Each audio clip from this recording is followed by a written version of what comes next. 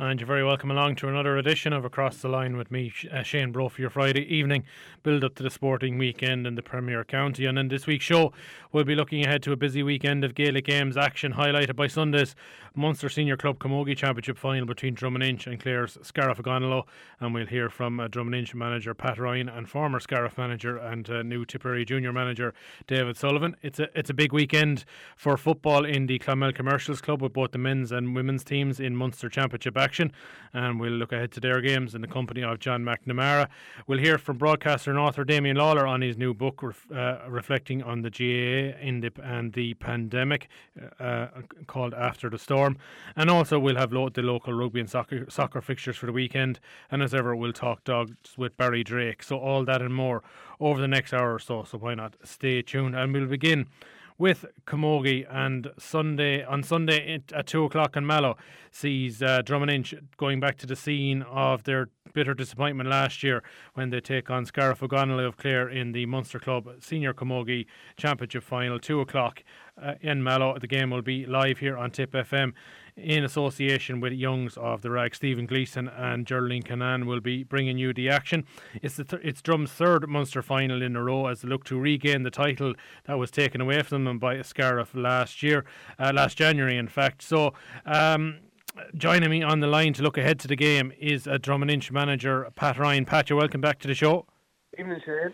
Pat, just before we reflect or look ahead to this game, just turning back to last Saturday and that extra time win over De La Salle. What were, I suppose extra time, ideally you wouldn't have needed it. I suppose you're maybe coming in a little, probably an extra bit tired this week, but I'm sure mentally and in terms of belief you must have taken an awful lot out of that game. We did take an awful lot out of that game, but the fact that you were going down to their own home ground, we worth a few points to them, but they put it up to us for 60 minutes of normal time, but we seemed to find another gear, and we seemed to get stronger as the game went on. And look, it's another test of the resolve, because as I said, it's a hard task to go down to the opposition's backyard with the local crowd all around them, and they're facing into a Munster semi-final. I know this is our first one and all that, but it's still a daunting task to go to anybody's field, and we stood up to the task again. Yeah, and it is. I suppose it was and I suppose off the back of the Clonolty game where he had to come from behind there too. I know it was De La Salle that forced. I think it was De La Salle forced extra time last week, but that I suppose that element where the girls don't panic must be hugely satisfying for you. It's hugely satisfying in the fact, they don't look back. I suppose the Clonolty one, the two good games to prepare us for the weekend ahead, and the fact that we were, as you know, we were down against Clonolty, but I don't think De La Salle took the lead against us at any stage last weekend as well. So that's encouraging when you're in the cauldron that you were in, and look, it just shows the mental strength that we have at the moment. Any injuries after the week or? No, everything seems to be okay anyway. They haven't told me whether they're injured or not, so I'll take them at their word. But no, look, we're heading out to put the final touches on it there this evening, and hopefully everything will be okay for Sunday. Yeah, and I'm sure when you left Mallow last January after losing that final by a point to Scariff Ogonnelloe, you'd say, God, wouldn't it be great if we got to a Munster final again, that maybe they'll be the opponents, and I suppose you're getting that opportunity on Sunday. We are, and look, as you said, this is our fourth Munster final in a row, and as you pointed out to me last week, it's our third in arguably 12 months. So look, it's fantastic feat to get to these things, but they've only one win, so there's huge motivation there to, as I say, you're going back to the scene there, back to the scene of the crime, I suppose, from last year. That we're going back there again and hopefully put it right this time. I suppose, I know it's a long time, and players maybe there's different turnover of players, maybe players playing in different positions, maybe maybe some players in better form. Is there anything that when you reflect on that last January game, in terms of what you feel you could improve on this time round?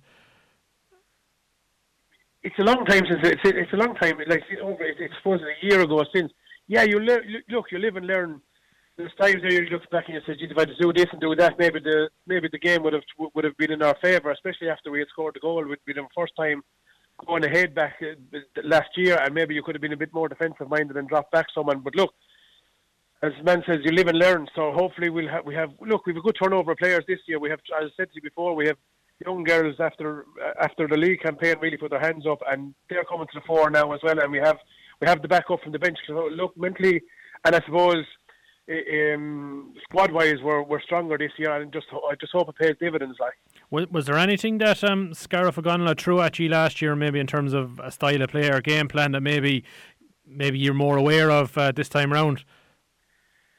They were strong. They're strong. They used their sweeper much more effectively than we adapted to. So look, we have a plan for that. If it happens again, we have a different strategy for it. But like normally, we just like to set up 15 and 15 and go for it. But if they do, we have a plan in place to counteract that. And look, as I said, we're going down there full of I suppose confidence. I suppose if you go at the two semi-finals or at the other semi-final.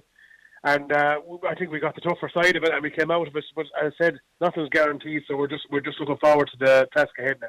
Yeah, and I suppose we saw this year. I know it's not the same in many ways, but the difficulty the Tipperary team had with Clare in their matches this year, particularly the sweeper. I thought that Clare team looked like a lot of the way the inter-county men's teams playing the ball through the lines, trying to draw players out of position. And would that be a lot like how Scariff tend to play? To a point, yeah. They'll run. They do enough. They're a good running side. They'll run off the shoulder and take the passes off and make ground that way. They mightn't use the sweeper in the same way as the hurlers might. They just drop it back there more defensive than in an attacking role. But you have to be watching for them. They'll leave you, and they'll be gone before you realise where they're gone. And that's what you'll be watching for the whole time. So look, as I said, we don't really worry about their strategies. We look after our own side, and hopefully they might answer a few of the questions about that we have posed for them. Like, you know what I mean? Mm-hmm. And I know, I suppose every championship you're doing to claiming excuses. Maybe this time last year you were kind of maybe running on empty coming into that Munster final. You say you had played a 2020 campaign and then backing it up straight away. But I sense that this time you feel an awful lot fresher and more hungrier going into this Munster final. That's true. Like, we really had two seasons in one. In 21, with the way things worked out, you were only after winning your county final, and a week or so after you were playing your county semi-final, and the week after that county final. So yeah, it took its toll. We had injuries last year as well. That's not an excuse. It's just a fact of the way things were last year. But like as I said, we're physically fresher, and we have a stronger squad. So again, look, these could all bite you in the backside, for want of a better word, in one sense. But we're going down in a better frame of mind, I suppose, and a fresher frame of mind than we did last year. And we will certainly hope that Drom and Inch can turn this result around. Pat Ryan, Drom and Inch, Senior Camogie Manager, thanks for joining us and across the line. Thanks, Shane. Thanks very much. And to continue our build-up to the game, I am joined by the man who successfly put together the downfall of Drom and Inch in last year's Munster final. That is the new Tipperary senior or junior camogie manager, David Sullivan, former Scariff O'Connell manager. David, you're welcome to the show. Thanks for having me, Shane. Good to you along, David. I'm sure it's sort of a bittersweet sort of game for you looking ahead to Sunday. I'm sure you're on looking for talent, maybe some players maybe on the drum team that will play for you, but also I'm sure you have still great links to that Scariff O'Connell team from last year. Yeah, certainly. Look, I left Scariff shortly after the Munster final. I suppose we lost the Ireland semi-final, and certainly, the players down there mean an awful lot to me. They ran out through many walls for me last year, and they came to the right side of big games where they put their bodies on the line for me. So I suppose I've nothing but praise for the Scariff O'Connell girls. They're an awesome group of players, but I'd also like to take a point there as well. I suppose on Sunday I'll be watching, hoping that maybe 3, 4, 5 of these Drom and Inch girls will backbone a Tip Junior squad for next year in our pursuit of winning an Ireland final come August of next year. Yeah, I know it's as I said to right, Pat. It was a lot of water has gone under the bridge since last January. But I suppose when you were putting, well, I suppose we had just beaten Inniscarra 2 weeks previous in a Munster semi-final down below in Inniscarra, and we knew leaving that day that we hadn't heard well. And I suppose the one thing we said to each other leaving Inniscarra was that the physical aspect that Drom and Inch bring to the game, that if we're not at the physical pitch that they're like, they're monsters of women. They're well conditioned. They're really, really good, physical, strong players. And I just felt last year we weren't at that level of contesting rucks and chasing everything and hooking and blocking. They would eat us alive, because I have no doubt that Scariff Ogonnelloe are, every bit as good as Drummond are hurling-wise. There's some fantastic players, but we just focused on the 2 weeks, I suppose, between the Inniscarra game and the Munster final against Drummond on tackling, hooking, blocking, chasing, just the stuff that wins the tight games in Munster finals and stuff like that, because we always knew we were equal, if not better, hurlers than what they were. And I suppose it walked the treat down below in Mallow. We had 8 new debutants last year, all girls under 18 years of age. So we were young, but we put some fight into them girls, and in fairness, on Munster final day, they stood up to Drummond in the physicality stakes, and we got the last minute goal then to get us over the line. So I certainly would expect that Scariff Ogonnelloe probably will go in as a little bit smaller than what the Drummond girls are in physical size on Sunday, but they've had to lines down in Scariff Ogonnelloe, so they will bring an unmerciful fight to Drummond, and Drummond will have to be prepared for that, because they won't fear Drummond come Sunday evening. I know you would have seen a lot of Drummond the last few weeks. Do you think they're a better team than they were what Fest came up against last January?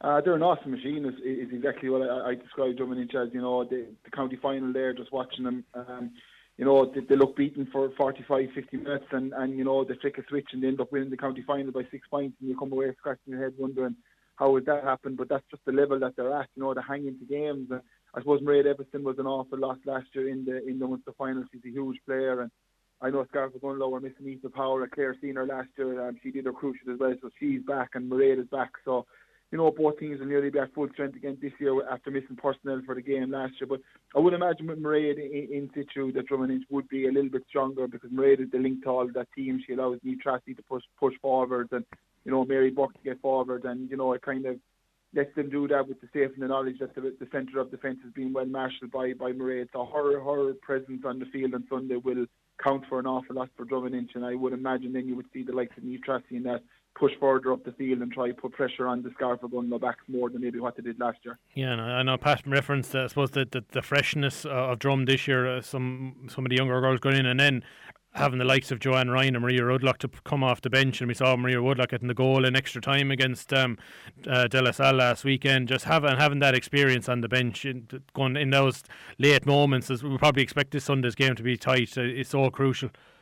Yeah, and I would imagine the only thing that Drummond would probably hold in their favour going into Sunday is probably the strength of their bench is probably a little bit better than what Scariff Ogonnelloe is. Even in my time there last year, we were scraping by with 16, possibly 17 players there for, a long campaign. I suppose we got away injury-free for a lot of that, but I would imagine Drummond, looking at the two teams on paper, have a stronger bench, and you're able to call on Joanne and Michelle off the bench with all their years' experience and 7 county medals each. It's huge to have that, and Scariff don't have that. But the thing for Drummond is that if they don't start well and they let Scariff get into their groove, Scariff have players, Alva Rogers, Mairead Scanlon, Jennifer Daly. These girls know where the goalposts are, and they'll have absolutely no problem in punishing Drummond. So it's well and good having the bench, I suppose, to bring on with 10 or 15 minutes to go, but it's up to the Drummond starting 15 to make sure that they start well to get the full use out of them girls when they come on, and hopefully they'll drive the Drummond girls home them in their own perspective. Mm-hmm. I know Pat Ryan mentioned there earlier that I suppose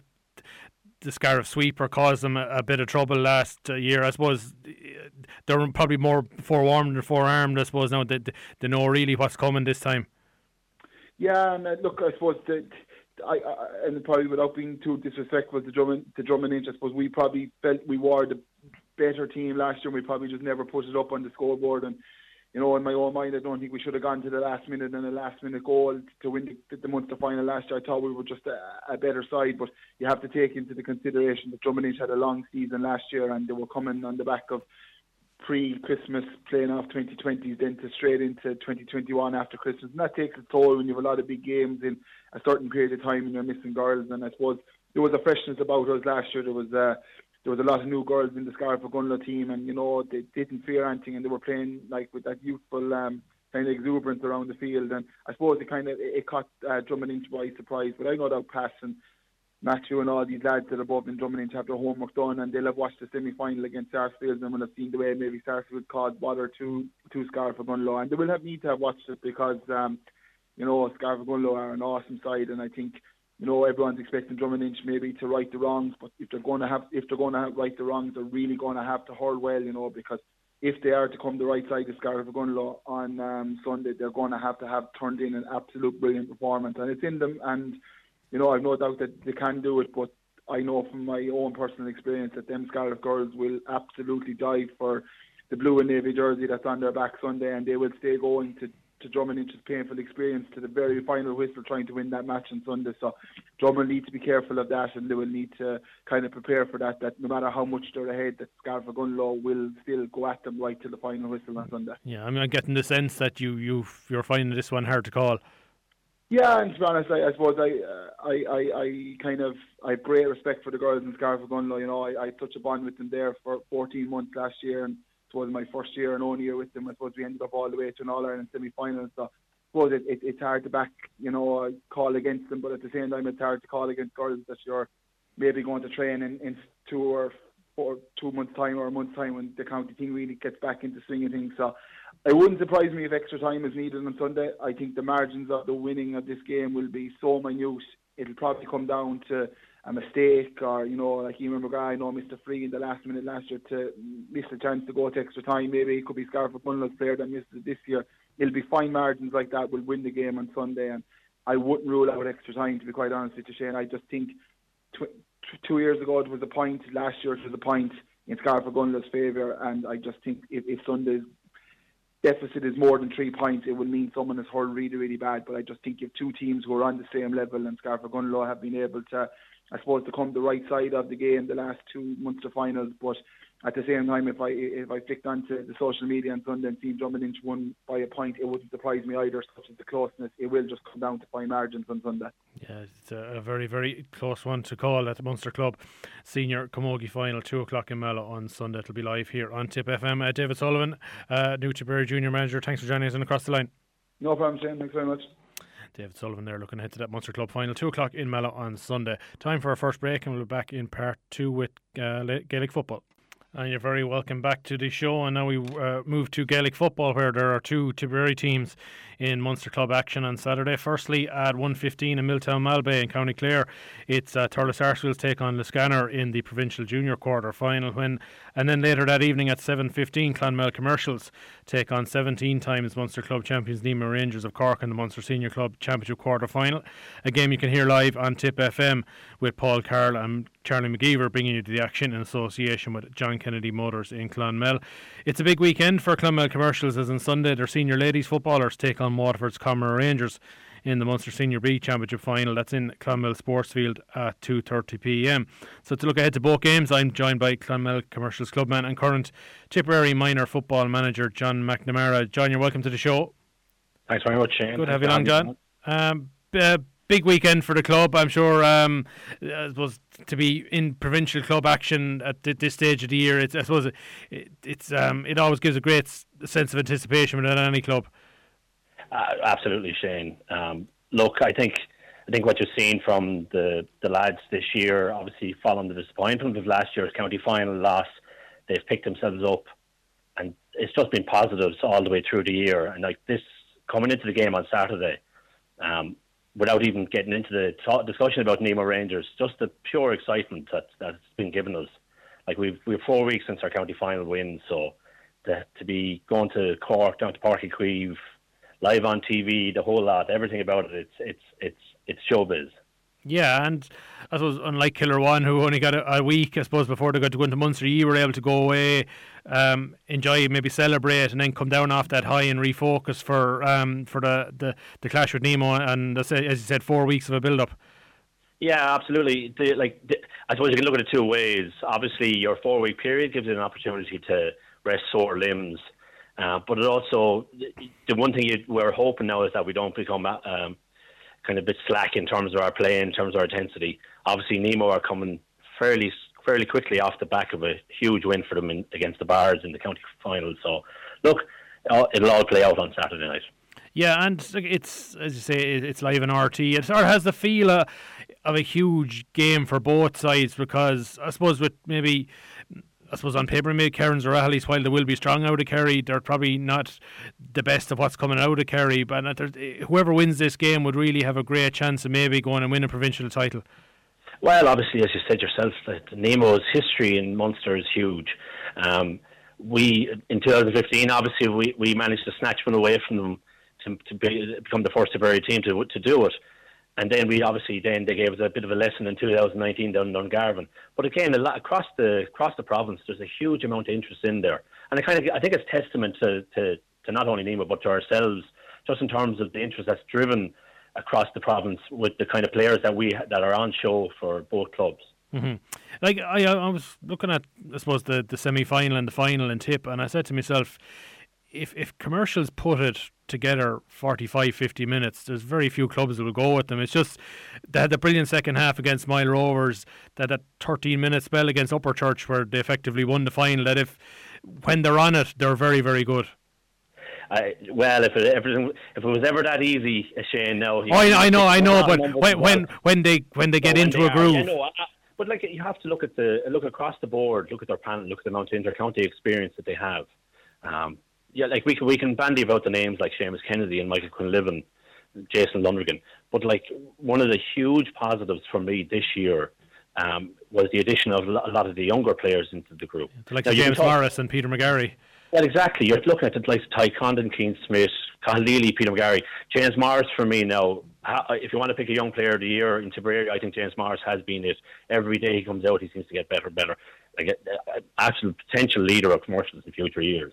But like, if you talk to any of the elder statesmen in the team, they'll tell you that they're delighted to see all these younger players come through. But the one thing that they'll tell the younger players is that you have to fight for your jersey. You're not going to take the jersey off Michael or Seamus. It's not going to, unless you really battle for it. And I think that's kind of, you can see that kind of mentality is going through the team. So look, and it's to our benefit at the moment. Yeah. What I suppose your thoughts on, I suppose, Michael Quinlivan's new role between maybe midfield and half forward? It's an area over the years I always thought, while he was, you could see why he was played at full forward a lot with Tip. I always thought if he gets a ball around the 45 and it gets motoring, he's so quick you can't stop him. And I'm just interested to see how you feel his role has evolved this year. Well, it's strange. I would actually look at it the opposite. I think he's reverting more so to type. If you talk to his father Blas about who coached him all the way through his juvenile career, I don't think he ever left 6 or 8 during juvenile teams. It was actually, you'll actually have to go to, I think it was 2010 when Tommy and Philly were in charge of an under-21 team, and they brought a very young 17-year-old Michael Quinlivan into the squad to fill a cornerback position. Now, within a game or so, just realised this lad had potential, and they threw him up to full forward, and the rest is history, as they say. But I think, look, Michael, his intelligence, his ability to read the game, like he glides the ground when he's on the over. It's like best of luck stopping him.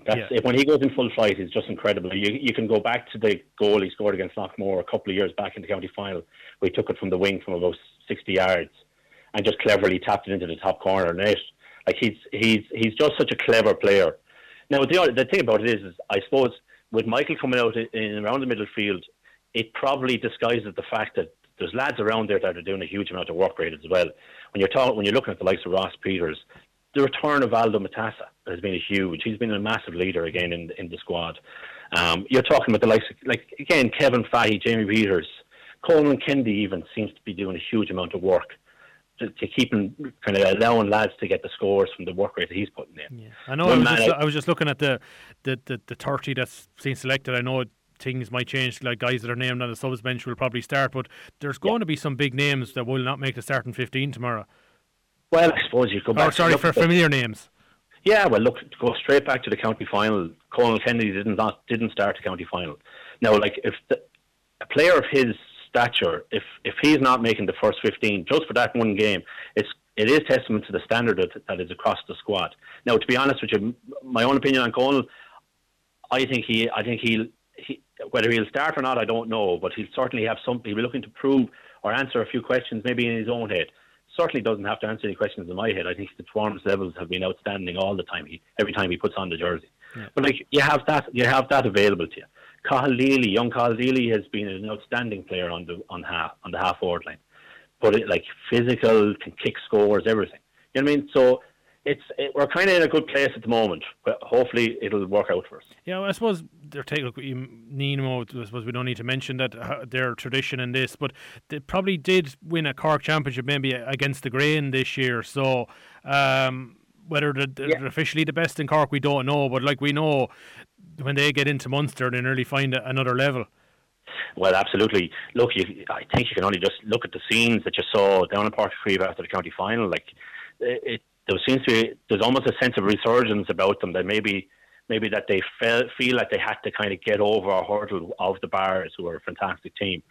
But like, as you said yourself, you've got the likes of Luke Connolly, who can kick dead ball, who was one of the best in the business to make a score from play. You had Conor Horgan, he had a fantastic county final score, 1-3.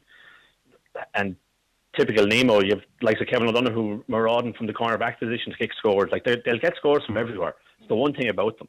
But again, their experience with Fullignati, the Cronins, and obviously Paul Kerrigan winning his 10th county title. Like, I mean, if the question being who's going in as underdogs, I would say it's Commercials going in as underdogs, just simply on the basis on the experience that they have and the history that they have. Is there any aspect you feel that Commercials area maybe will be important for them to win on tomorrow night?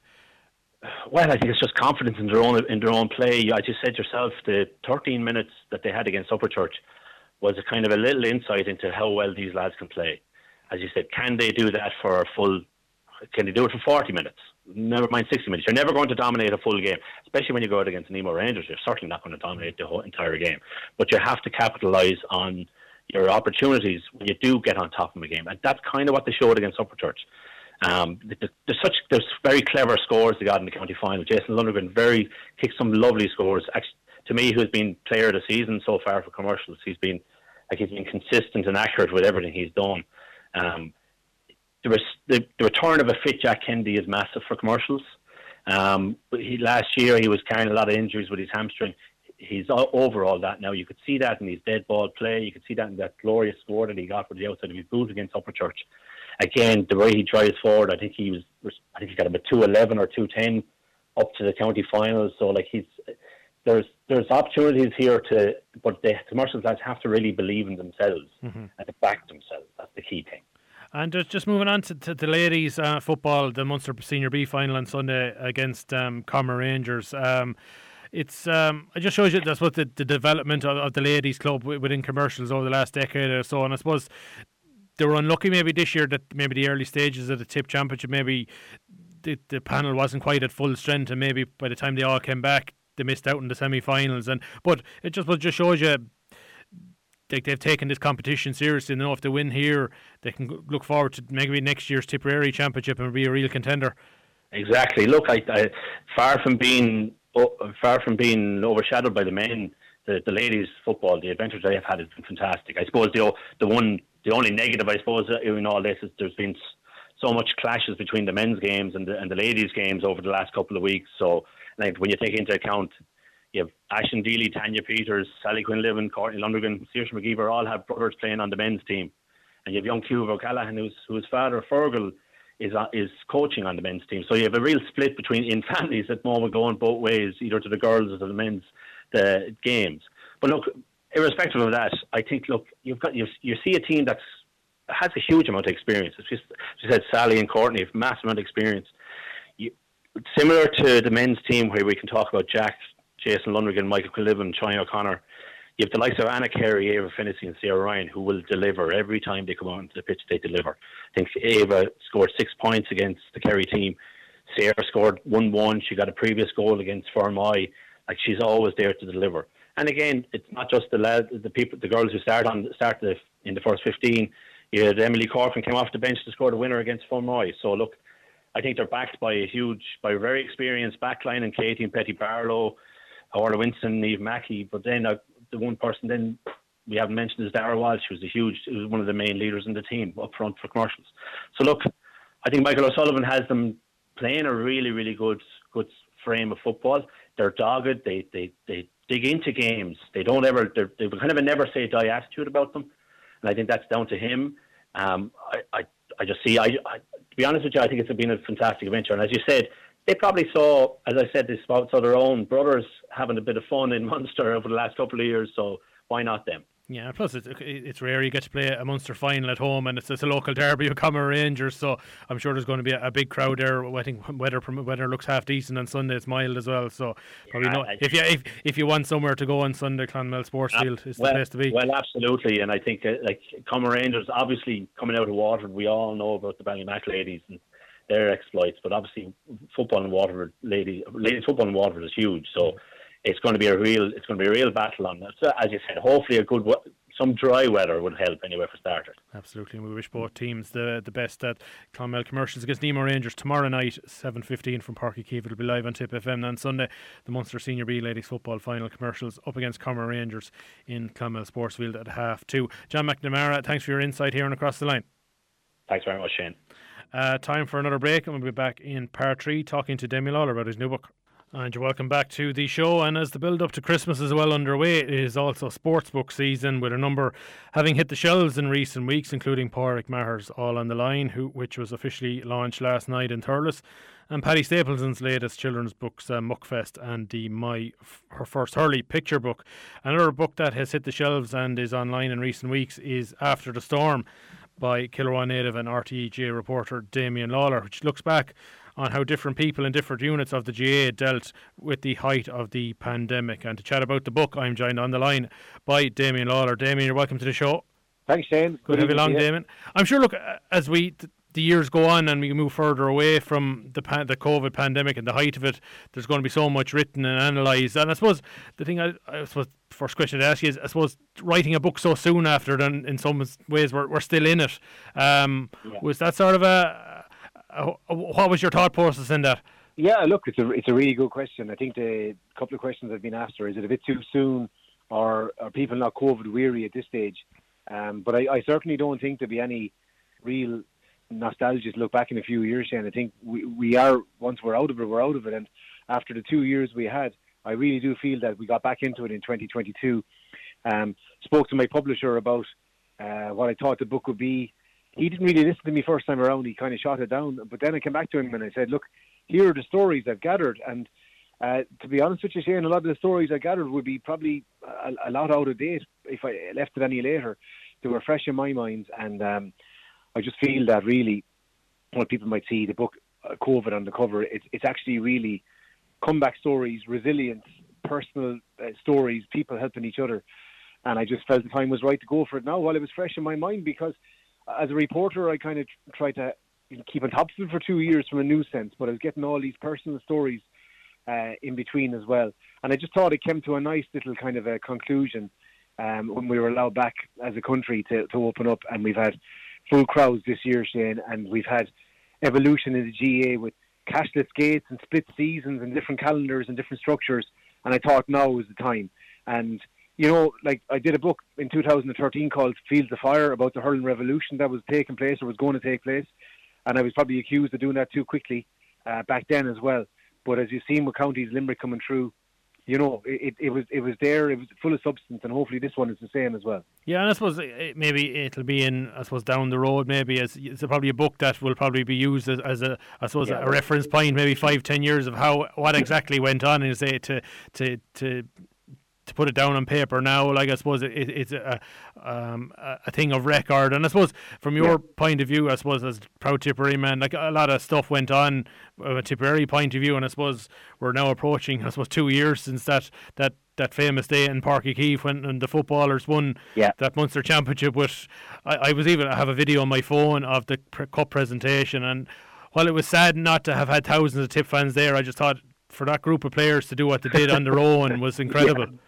Yeah, it was, and probably poignant as well, because you know yourself, Shane, like, I mean, sometimes they only get 400 or 500 people watching them at matches, so I think they'd nearly be able to name all their diehard supporters. And look, I mean, at the end of the day, Shane, you're right, a lot of people saying to me it'll be used as reference in PhD studies and stuff like that, and I do accept that, and that's great to hear. I do think, though, you know, that there are individual collection of stories here that are ready to be told now straight away, and certainly to be recounting 2 years out. A lot has happened in Tip football since then, and I've been able to hopefully try and keep it as updated as possible. But that was a really weird feeling for me that day to be down there. You were there too, Shane, and really eerie feeling. And I think everybody felt from the moment the ball was thrown in that Tipperary could do that.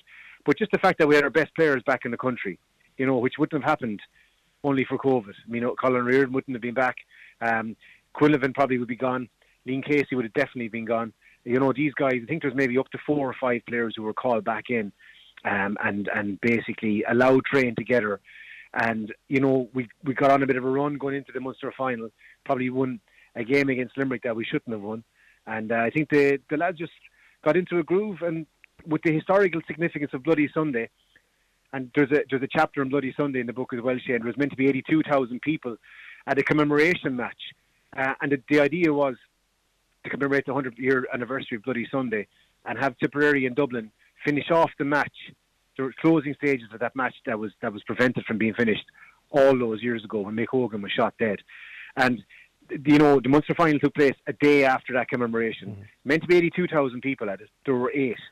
It was actually something that was referenced last weekend when I think Michael Foley was given a special McNamee Award for all the work he did on building up to the commemoration, that actually the empty stadium made it actually more haunting that night, that even though there was nobody there, it actually it added to it, if you know what I mean.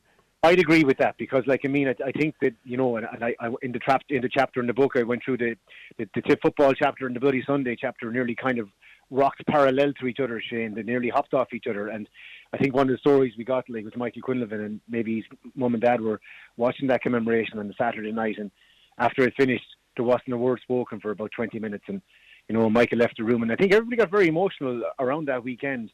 A haunting night. Even Keane Murphy and Jerry Grogan, the stadium guys, you know, they had to try and give Brendan Gleeson some light to read his speech out, and the battery went in Jerry's phone. And I mean, for all the technology and all the great advances we've made, you were really back to basics that night. And maybe too fitting in a way that the stadium was empty when Tip footballers won as well, Shane, because while it was horrible that we didn't have supporters, Tip football would have always been fighting to hold its own and always fighting to get people. And maybe it was just meant to be that the year we won, you know, it was in those conditions as well. But certainly the stars were aligned. There's no doubt in my mind. These things they're way too coincidental for it to be working out the way it did. So just all these stories, and personal stories too, Shane. Like, I mean, look at the run that Lockmore went on for 2 years. But I remember talking to a barrister up in Belfast. He gave 16 days in a coma.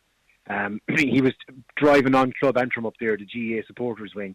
He got out of that, and he was trying to drive on parity for nurses, their conditions, because of how well they looked after him.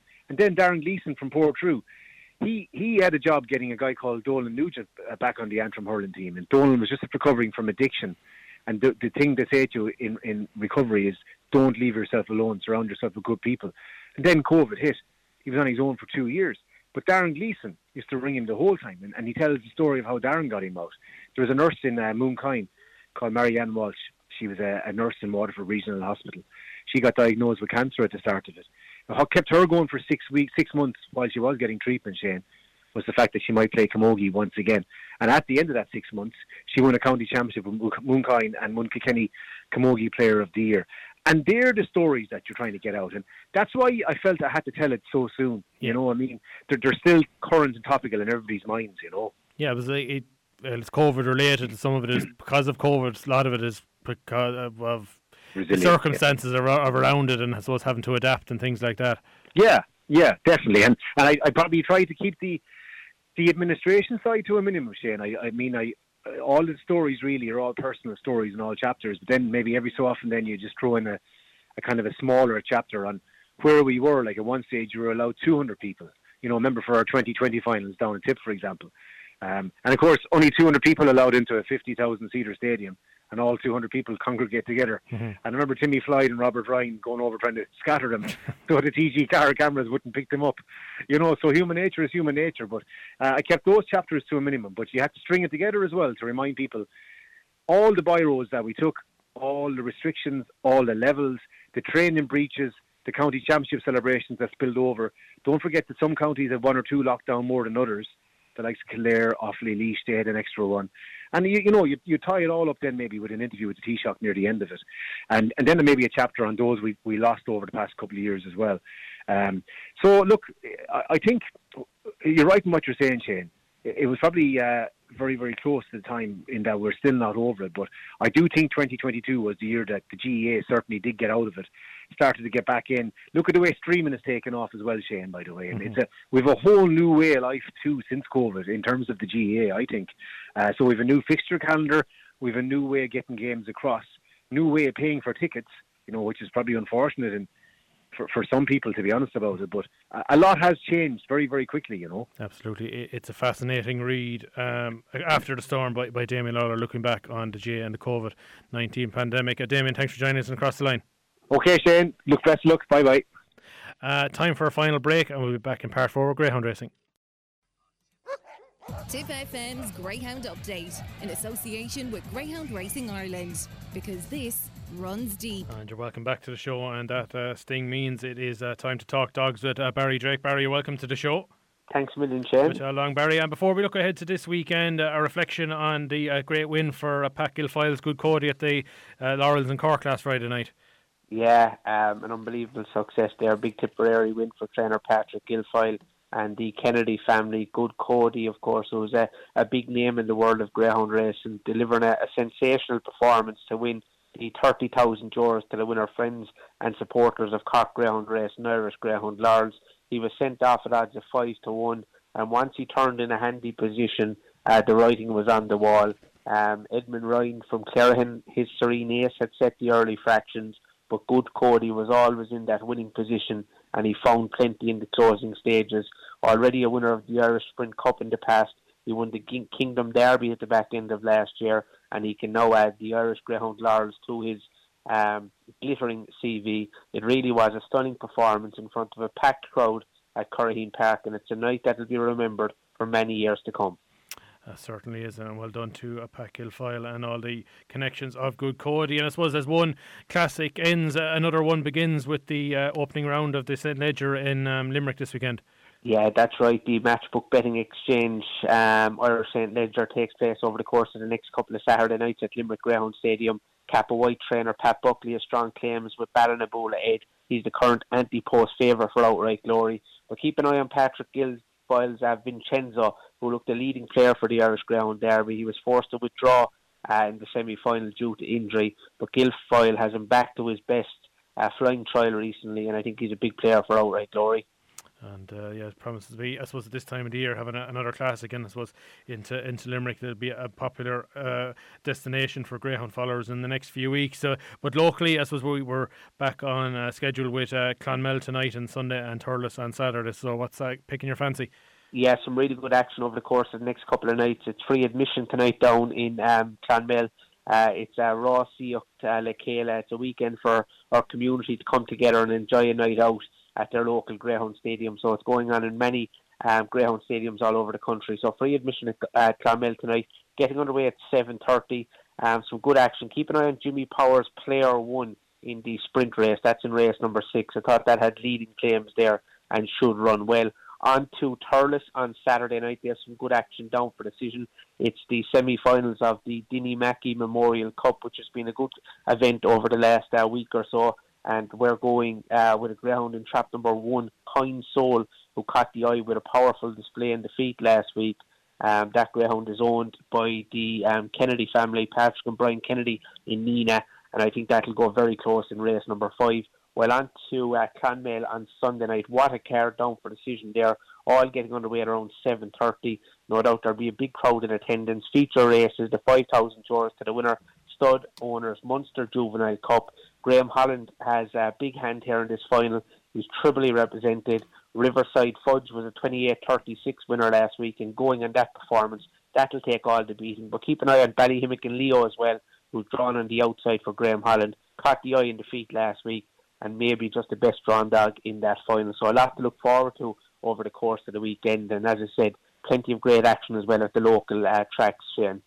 Thanks again, Barry, as always, for that comprehensive report. Thanks very much, Shane. And as we come towards the end of the show, just bring out some of the local rugby and soccer fixtures. The All-Ireland League continues this weekend in rugby. In Division 2A, Dolphin host Cashel, while Nina Ormond make the short trip into Limerick to play Old Crescent. While in Division 2C, Clonmel look to build on last week's win when they make the long trip to bottom of the table, Ballina. In local soccer, the Munster Junior Cup takes centre stage. Tonight, Rear Cross host Thurlestown at 7:30. While there are 4 games on Sunday, Loughdurg at home to Killavilla at 11 o'clock. V Rovers at home to Peakville B at 11:30. 2 o'clock, it's Peakville A against St Michael's and tied around, and then at the same time it's 2 Mile Burris up against Banches Celtic. And that is about it for this week's show. I want to thank all my guests and my producer Paul Carroll. Stephen Gleeson will be in the presenter's chair next Friday for another edition of Across the Line. After the news at 7, it's Premier Country with Carol Power. Bye for now.